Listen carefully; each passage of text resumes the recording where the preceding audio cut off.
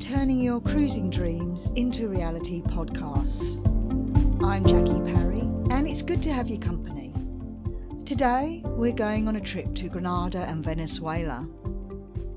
This episode is brought to you by Sister Ship Press, who are passionate about writing and excited about books. Carolyn is a retired art teacher and social worker. This is her first book taken from short stories and notes she collected over her life of sailing.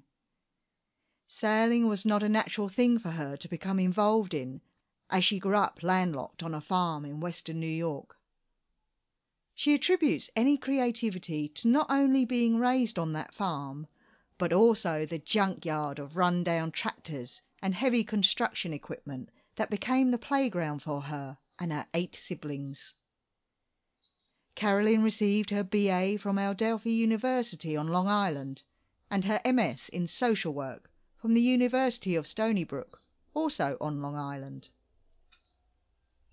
She divides her time living and sailing on Long Island and building a home in North Carolina, which is taking forever.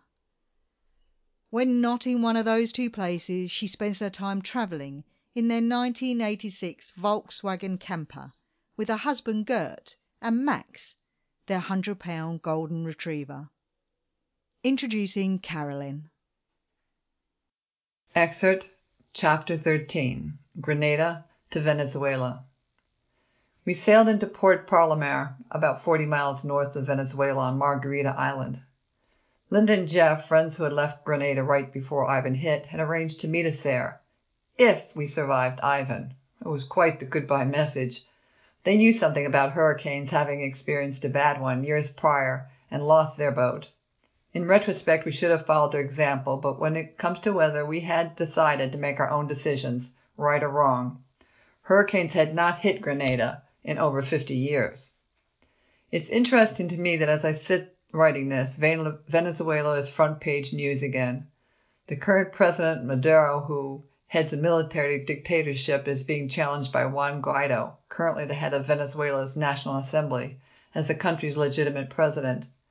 When we were in Venezuela in 2004, Chavez was in power and people had it bad enough and were already suffering hardship, with short food supplies and unemployment. But when he died in 2013 and Maduro took over, conditions became worse. We experienced a corruption, unfortunately in our favor, the minute we anchored off Margarita.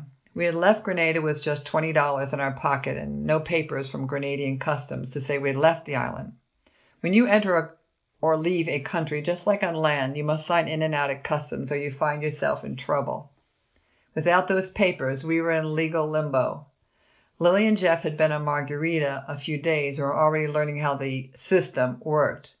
We were to meet up with a man at a local bar, and for a sum of money he would issue us papers which showed we had left from St. Martin, an island north of Grenada. There you only had to fill out your own papers and deposit them in the mailbox if you came on a Sunday. Our new buddy had secured a supply of these papers and was selling them to sailors in need. We filled that bill. What choice did we have? After a couple of days on Margarita, we continued on to the mainland.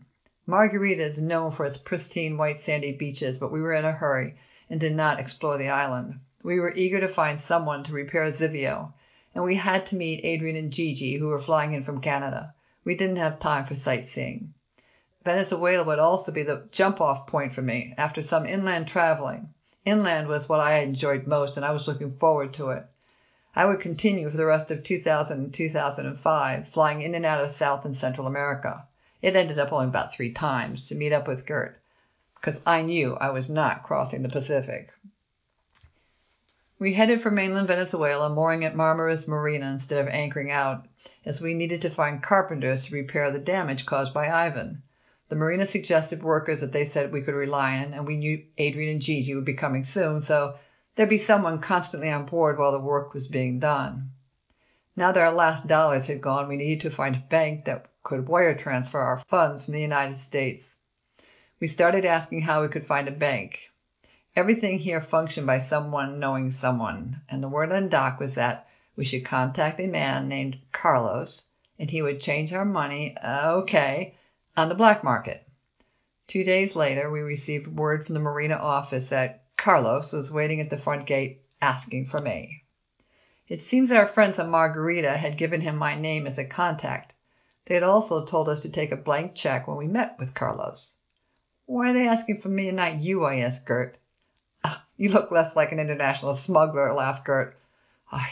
I walked to the front gate of the marina, feeling like a character from a Robert Ludlum book of espionage. Carlos was waiting, dressed in black, of course, and he motioned me to follow him to a waiting black limousine.